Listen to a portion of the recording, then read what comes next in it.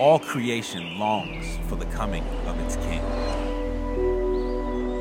We join with creation, looking forward to the arrival of the kingdom.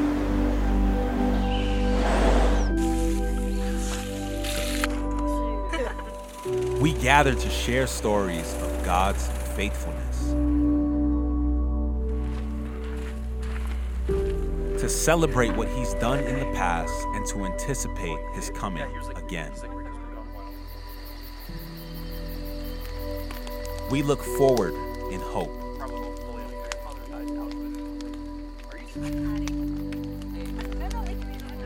This is Advent, where we prepare to welcome the King.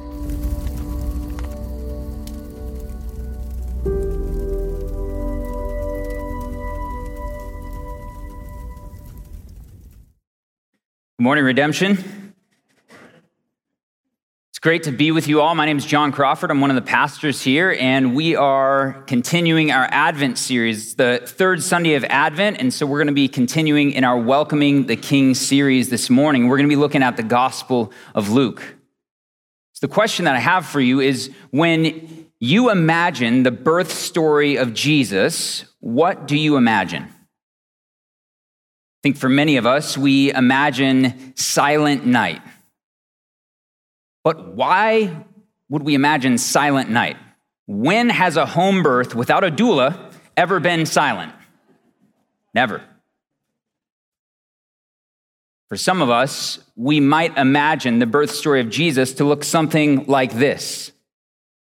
Kind of like Precious Moments type dolls, right?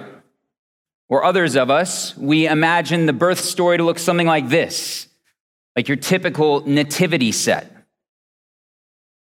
And I think the reason why we think of the birth story of Jesus this way is because we're so familiar with nativity sets that we probably have one in our house. Our neighbors got one in their yard. They're for sale in every store in America right now. And so the familiarity of a nativity set, along with how entrenched we are in holiday tradition. These things have led us to think of Jesus' birth happening in a certain way. But Luke this morning wants us to imagine Jesus' birth story as a battlefield, something like this. This is the iconic image from Braveheart. And if you're anything like me, you need an image to trigger you to think about what a battle looks like. Because I have a confession, I've never been in battle. I've never been in the military. I've never been on the battlefield. And I can't hang, right? I'll just say it. I could not hang in the military. Prior to becoming a pastor full-time, I was a male hairdresser for 15 years. So if that tells you anything about me, there you go. That's my confession. I always joked around and said if there's ever a draft for the military, hopefully they would allow me to be a barber on the naval base because I could wear a pea coat and bell bottoms and cut hair. So that's my confession to you all. But Luke is setting up Jesus' birth story as a battle. That as we come to Luke this morning, we are seeing kings with their armies line up like this photo for battle. And this battle is going to determine who is the rightful ruler of the world. Who is the one true king? Is it Caesar Augustus or is it Jesus? And so the title for the sermon this morning is Jesus, the Humble King. And as we look at Luke chapter 2, verses 1 through 7, we're going to see three things this morning. We're going to see that Caesar Augustus is a tyrant king. We're going to see that Jesus is the promised king. We're going to see that Jesus is the humble king. And so before we dive into Luke, would you pray with me?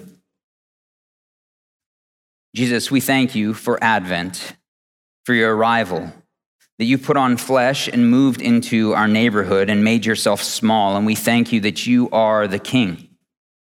Jesus, thank you that you are the God who speaks. And we ask that you would speak powerfully and clearly to us this morning, that you'd stand in my body and that my words would be your words, that Spirit of God, you would move in this place today. Amen. All right, so we're looking at Luke 2. Pick up in verse 1. The birth of Jesus Christ. Luke writes, "In those days, a decree went out from Caesar Augustus that all the world should be registered. This was the first registration when Quirinius was governor of Syria, and all went to be registered, each to his own town." So the first thing we see is a tyrant king. That Luke is setting the stage for Jesus' birth with Caesar Augustus, who is a tyrant king.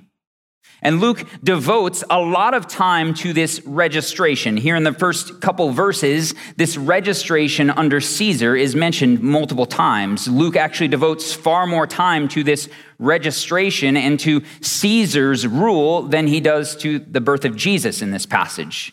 Just mentions Jesus' birth quickly in one verse. And so that makes us ask the question, well, why? What is Luke doing? Who is this guy, Caesar Augustus? See, Augustus is the emperor of the Roman world. He's the emperor of the world, known as the ruler of the world. And in verse 1 here, Luke says that this decree is for all of the world, that all would report to be registered. Luke's showing us that Augustus has dominion and he has power over the world. Augustus is the adopted son of the famous Julius Caesar. And so Julius Caesar is known to be, and he's proclaimed in Rome as divine, meaning that Julius Caesar is a god. And now Augustus, as his son, is proclaimed throughout Rome as the Son of God. Does that title sound familiar? But not only is Augustus known as the Son of God, he also has accomplished many amazing things for Rome. That it's under Augustus's rule where the Roman Republic has now become the Roman Empire. The Republic turned empire under his rule. That he was a harsh ruler. He was known for his brutality. He was unrelenting, and he was known to be a masterful administrator. And it's through his harshness and by being an unrelenting ruler that he is able to usher in what is known as the Golden Age in Rome. This is an age characterized by peace and prosperity in Rome.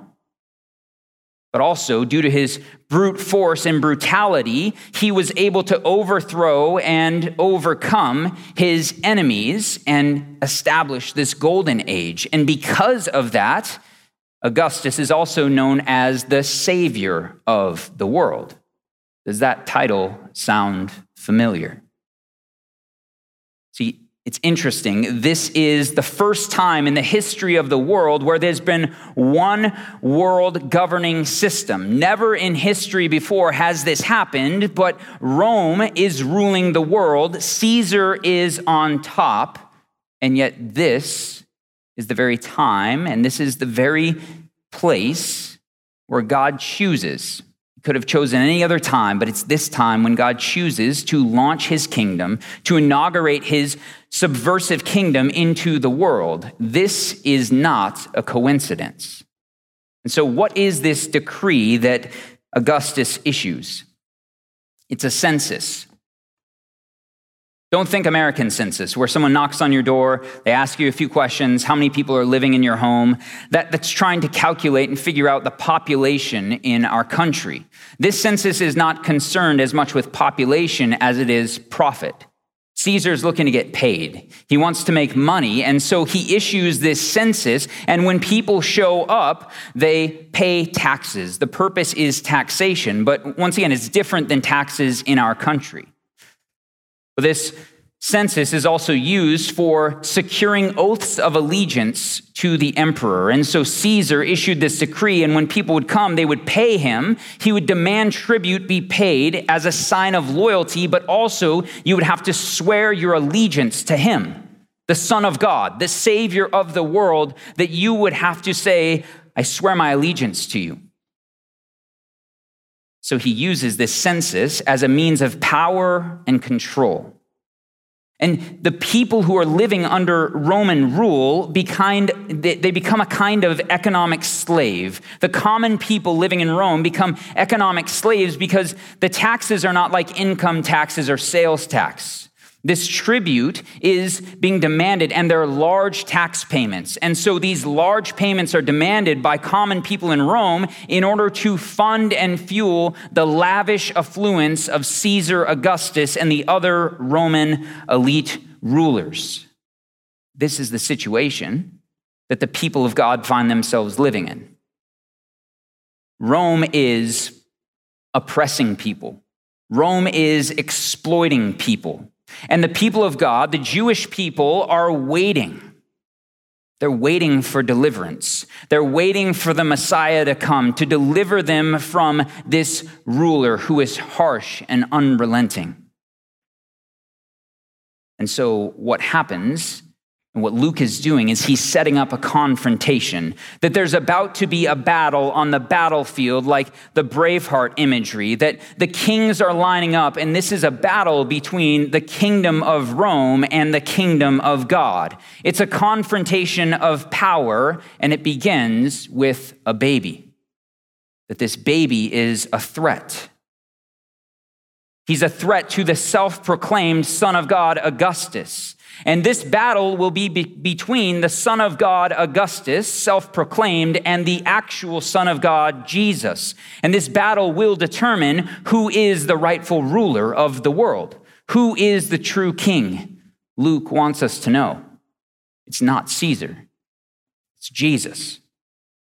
Rome has all of the world power, but yet they're exploiting people with their power. They're oppressing people with their power. They're persecuting the people of God for their faith. They need to be delivered. They need to be rescued. They're waiting for this deliverance. And so what does God do? God enters into battle. He shows up on the battlefield, and this is how he enters in. He launches a missile into the midst of the empire, and his missile hits a small, obscure town of Bethlehem in a manger. See, God's missile is not a bomb, it's a baby. It's the baby in the manger. See, this baby has come to deliver. This baby has come to bring the salvation that is longed for, the deliverance that people are hoping for. Caesar was a tyrant king, but we don't live under Caesar's rule. And you might be wondering, well, surely there's not tyrant kings today. Not in America. We live in a democracy with checks and balances. There aren't tyrants today. We need to think differently about tyrant kings, though, because there are kings who are tyrannical, who are oppressing us today, who are enslaving us today. The problem is that for you think that these things will actually bring deliverance, that they don't actually enslave when really they do. There are false kings that are enslaving us in our society today. King consumerism has ascended to the throne this time of year, the height of overconsumption in our society, where king consumerism says deliverance is found through the accumulation of gaining more material stuff or how many experiences you can enjoy. King consumerism says you will not have to suffer in the world if you just consume and consume and consume. The problem is king consumerism does not deliver, but only enslaves to our own detriment, to the detriment of our families, because we have to work more and take time away from them in order to buy stuff we don't need. For our finances, where we go into debt for things that we don't need. It comes to our own detriment. There's also king humanism. If you're unfamiliar with humanism, it's where we put ourselves on the throne, that we think we can be autonomous, that we have confidence in our own abilities as humans because we're rational beings and we think that we can deliver ourselves, that we don't need God. King humanism does not deliver. But there's also king comfort on the throne in our society who enslaves. And King Comfort says deliverance is found through a life of leisure and ease, through entertainment, that the goal of life is to enjoy as many things and life should be as easy as possible. But yet King Comfort does not deliver.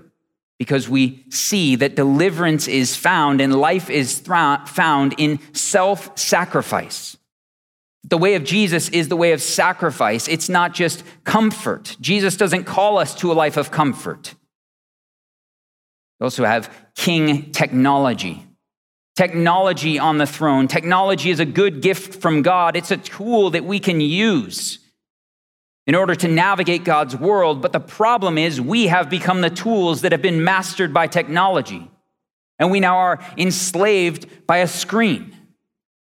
We think that technology can usher in paradise and deliver us, but king technology does not deliver.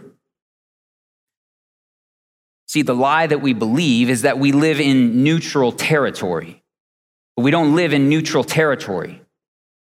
Jesus is the one true king. And Jesus is the one that you need to deliver you from these other enslaving kings that have their grip around you. Jesus is the one true king who brings freedom. Jesus is the one true king who brings abundant life, and he is the one true king that invites us to enjoy life in his kingdom. The question for you this morning is, where are you feeling the tyranny today? Let's see what the result of this census is as we continue here in verse 4. And Joseph also went up from Galilee, from the town of Nazareth to Judea, to the city of David, which is called Bethlehem, because he was of the house and lineage of David, to be registered with Mary, his betrothed, who was with child. And while they were there, the time came for her to give birth. The next thing we see this morning is that Jesus is the promised king. That he is the one that God has promised would come and deliver his people and rule forever. See, so Joseph goes to Bethlehem on this journey we see in these verses. And so far in Luke, it seems as though Caesar Augustus is the one in control with the power and everyone else is subordinate to his order. But there's a higher purpose for this census. There's a higher purpose for the census that Augustus has ordered than what he planned. This is the very providence of God at work in the world. See, because due to this census that Augustus orders, Joseph finds himself complying with it, and now he travels to Bethlehem. Because he's of the house and lineage of David, he has to go to the town of David, Bethlehem. And as he does this, he is actually fulfilling the scriptures. That God's very own purpose comes to completion, that there's the higher purpose of this census is that the prophecy that God had spoken hundreds of years before in Micah would come to fulfillment. And in Micah chapter 5, the prophet Micah writes this about Bethlehem, about the ruler of Israel who would come from Bethlehem. He writes, "But you, O Bethlehem, Ephrathah, who are too little to be among the clans of Judah, from you shall come forth for me one who is to be ruler in Israel, whose coming forth is from of old, from ancient of days." See, this higher purpose for this census is that this prophecy of Micah would come to fulfillment. And what Micah is saying here is that in the town of Bethlehem, this town that is too small, it's 5 miles outside of the big, beautiful city of Jerusalem, this tiny town that's too small to be in the clans of Judah, the ruler of Israel would come forth, would be born in Bethlehem. And as Joseph travels to Bethlehem, God is making good on this prophetic hope. He's making good on the words of Micah, because Jesus is the ruler of Israel. Jesus is the one that will be born in Bethlehem, the one who's promised to come out of Bethlehem. See, God's providence overwhelms Caesar's purposes. How many of you have ever made plans to do something? You do it, and then you realize later that God had different purposes for the thing you did, that he had a higher purpose for the very thing you did. I know for me, The reason why I'm standing on this stage here before you today is because when I was 21, I made the decision to move to an apartment complex. Never thought it would have led to this, right? When I was 21 years old, I moved out of my parents' house for the first time. I got my own apartment, and I moved to Chandler in order to be close to my girlfriend. That was my plan. I'm going to move close to be by my girlfriend, Marika, who's now my wife. She's sitting here somewhere. And that was my plan. And it was cheap, and I could afford it. But God had a higher plan in that. His providence was that I moved to this apartment, didn't know that I would see one of my old coworkers at the apartment complex. He just so happened to live there as well. He was a Christian. He invited me to his church. Long story short, it was me attending the church he invited me to, which led to my salvation and saving faith in Jesus, which has led to me being here today. That's how the providence of God works. He has a higher purpose. And for every one of you sitting here this morning, the same story, not apartment complex, but you guys have the same story, that you've made plans and decisions, but yet God has had higher purposes. And that's exactly what is happening here. And so Luke keeps bringing up David, the city of David, the house of David, the lineage of David, because he's highlighting for us King David. Because King David is a very big deal. He's a very big figure for the people of God. In Judaism, King David is their ideal king. He's a man after God's own heart.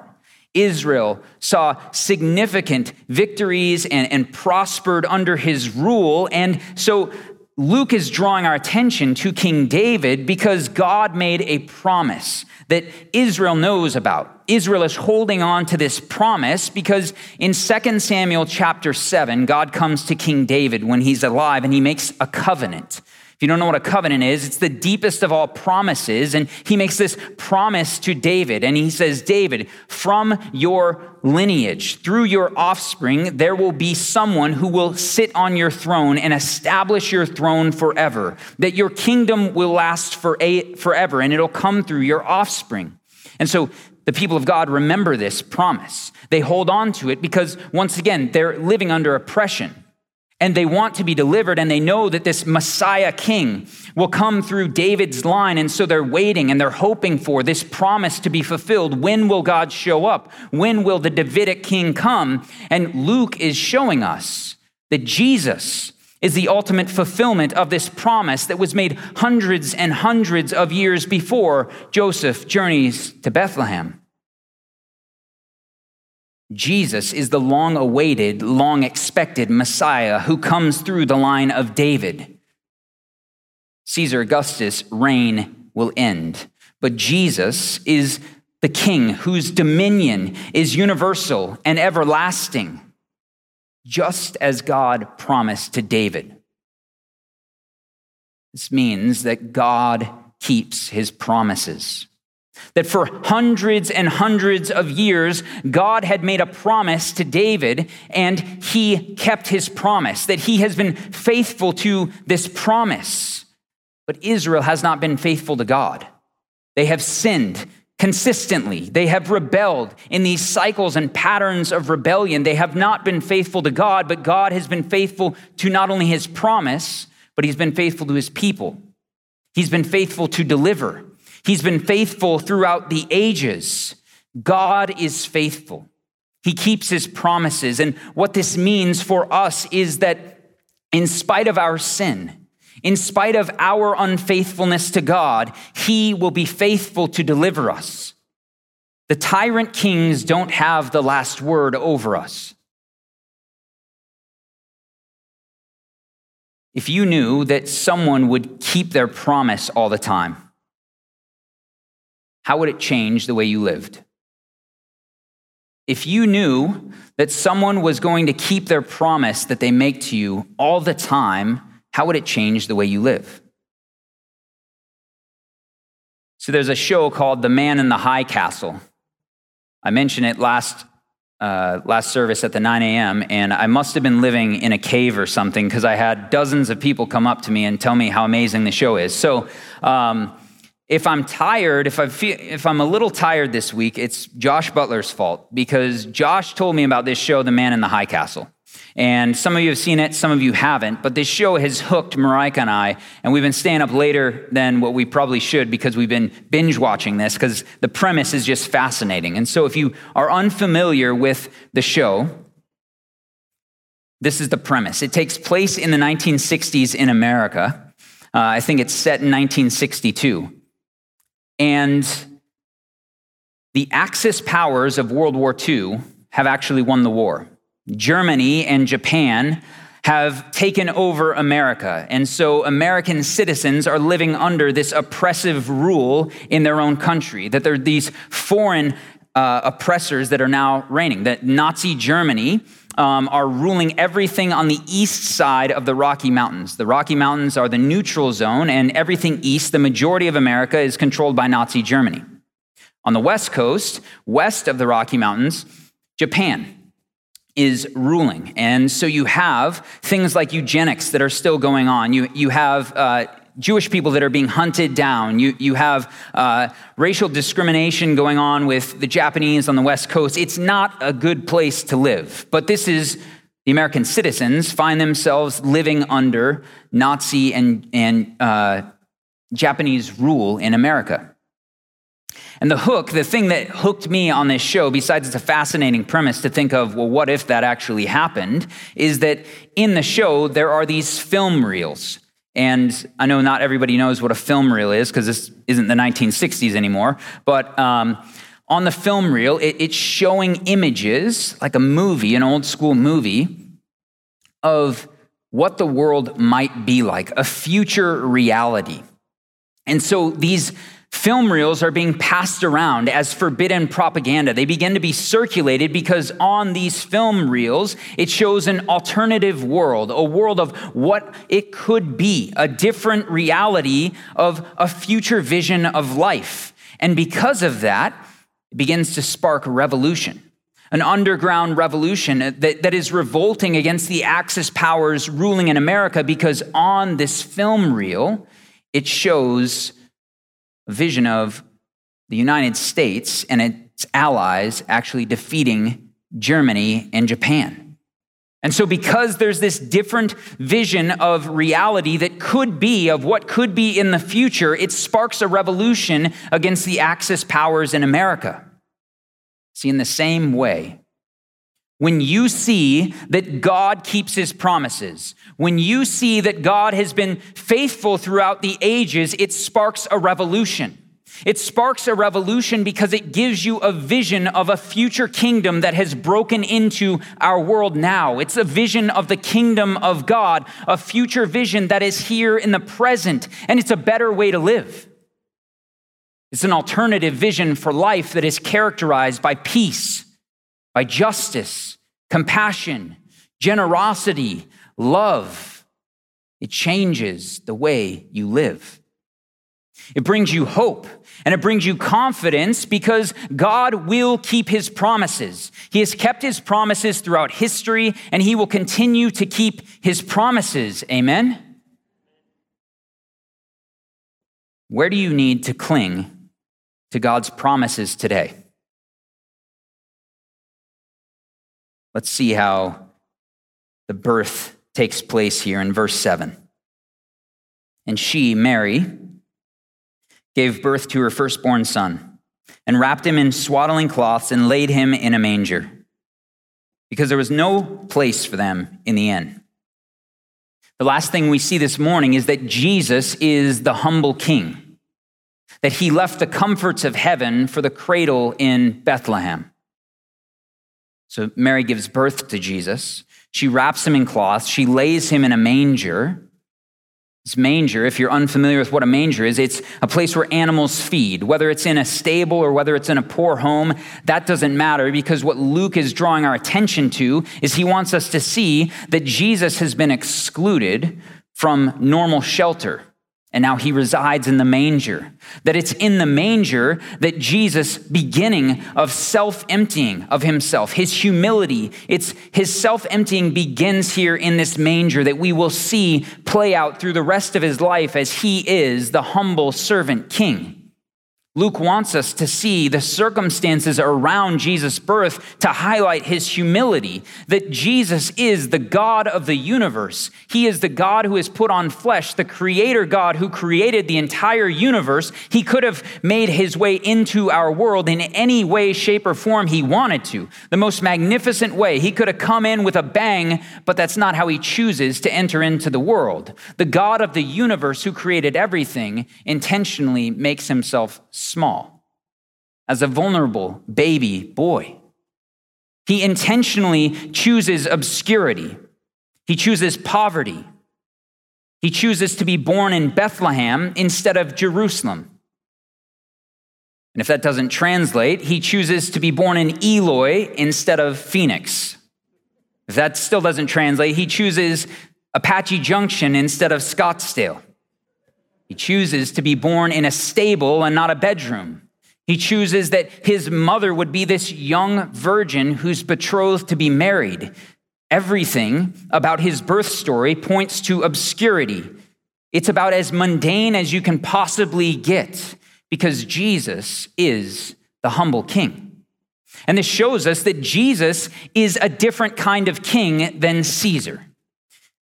That Jesus is not the elitist king who lives in isolation in the comfort of his palace, but instead he's left his palace for poverty, that he's left his comfort for the cradle. That unlike Caesar's reign, Jesus' reign as king does not create oppression, but instead he delivers people from the oppressive rule of tyrants that are enslaving them so they can experience freedom in his kingdom. Caesar sacrificed the lives of other people in order that he would maintain his power as king, but yet Jesus sacrificed himself in order to give his transformative power to his people. Caesar orders this census because he wants to get paid.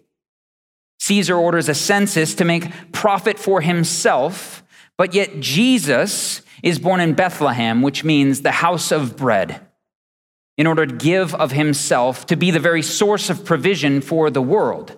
Jesus is the humble king. Some of you are here this morning or watching online, and you are trying to prove yourself to God. You're trying to clean yourself up in order to climb the ladder to get to God. But the good news is you don't need to.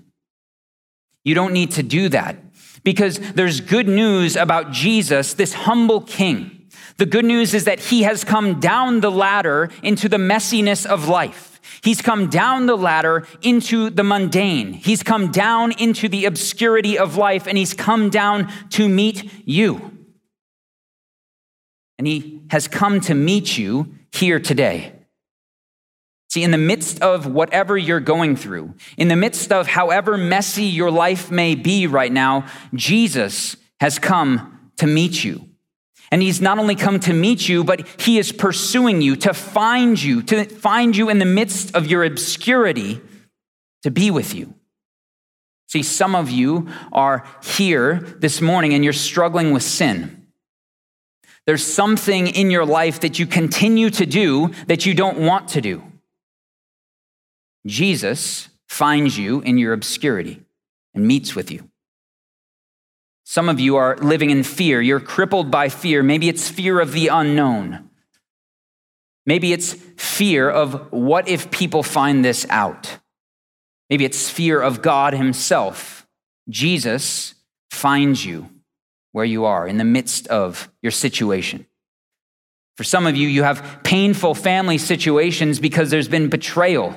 There's been deception and lies that have now broken your family, and there's division in your family, and there's heartbreak. Jesus finds you in the midst of your situation. For some of you, it's addiction in this season that's been heightened by COVID, that you've been running to an escapist behavior to try to find freedom and deliverance, but instead you find yourself perpetually enslaved to doing the same thing, and you feel like there's no hope. Jesus has come to find you in your situation. Some of you are in the darkness of depression, feeling like there is no light. The light has come to you. Jesus find you in the midst of your situation. And he doesn't just find you to meet with you, he finds you to be with you in the midst of it. That his name is Emmanuel, God with us, that he is with you in your situation. See, as Jesus is born here in verse 7, Mary wraps him in swaddling cloths, wraps his body in cloths, and lays him in a manger. Shows us his humble birth. His humble birth points forward to the next time that his body would be wrapped in cloths. But the next time the body of Jesus is wrapped in cloths, it's not to be laid in a manger, but his body is laid in a tomb. Because his humble birth points to his humble death. That Jesus humbled himself to the point of death on the cross so that he could win the battle.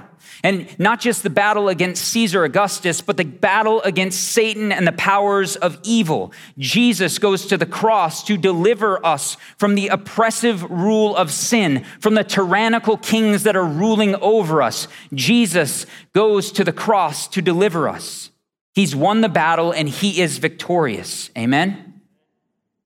Jesus is the true king who has ascended to the right hand of the Father, where he is alive and he is ruling and reigning over all of creation. And one day he has promised to return to make all things new. And what we know is that God keeps his promises and he will come back. And so as we close this morning, there's an invitation. The invitation is to Jesus, the humble king. That Jesus is inviting you this morning to humble yourself before him, as he is the one who humbled himself for you. And so with that, we're going to enter into a time of communion. The communion element should be on your chair if you will grab those. See, it's with these elements that have purchased our deliverance. The battle is won through these elements for what they represent, the body and blood of Jesus. But these are not just a representation. This is a celebration that Jesus is the victorious king. He is the king who's on the throne. He's delivered us from the oppressive rule of sin.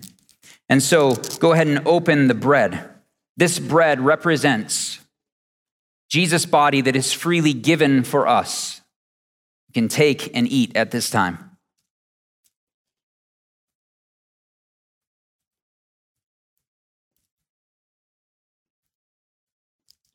And then with the juice here, this represents the blood, the new covenant in his blood. This is the blood that was shed for our sins. At this time, take and drink.